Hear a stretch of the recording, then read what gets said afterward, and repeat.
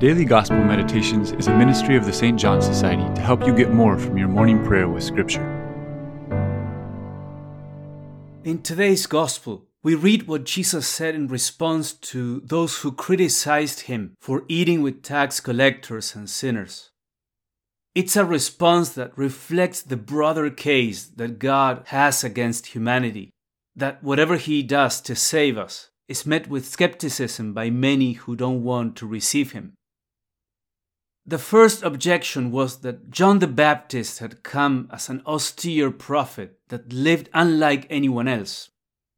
The criticism against God's ways in this case is, it is too strange, too otherworldly.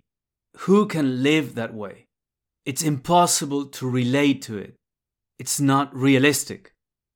Now, since God is calling us to enter his lifestyle, which is so above our wounded humanity, it's not surprising that many of the things he does will feel unfamiliar and challenging. The second objection was that Jesus ate with sinners. This reflects the opposite criticism. God is acting in a way that is too familiar.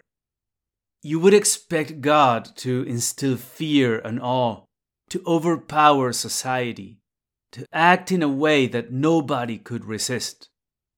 But this is too plain, too much like the way we organize things. It's organized religion. But when God comes, it will be unlike anything we've seen. It shouldn't smack of anything human. It will be otherworldly. But then it also makes sense for God to act in a way we can relate to and understand. Otherwise, how could wounded and rebel children be open to receive him? What Jesus pointed out was that God acted in both ways. He manifested his holiness in striking ways. He parted the sea. He spoke from the storm cloud.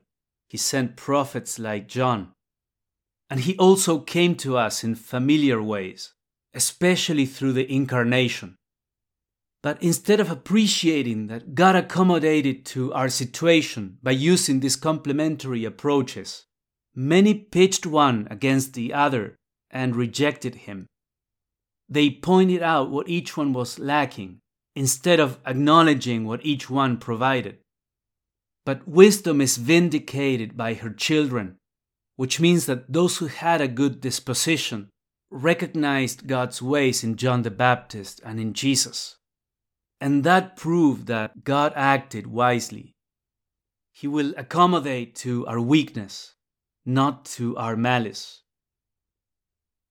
So, have you been tempted to find fault with God's ways?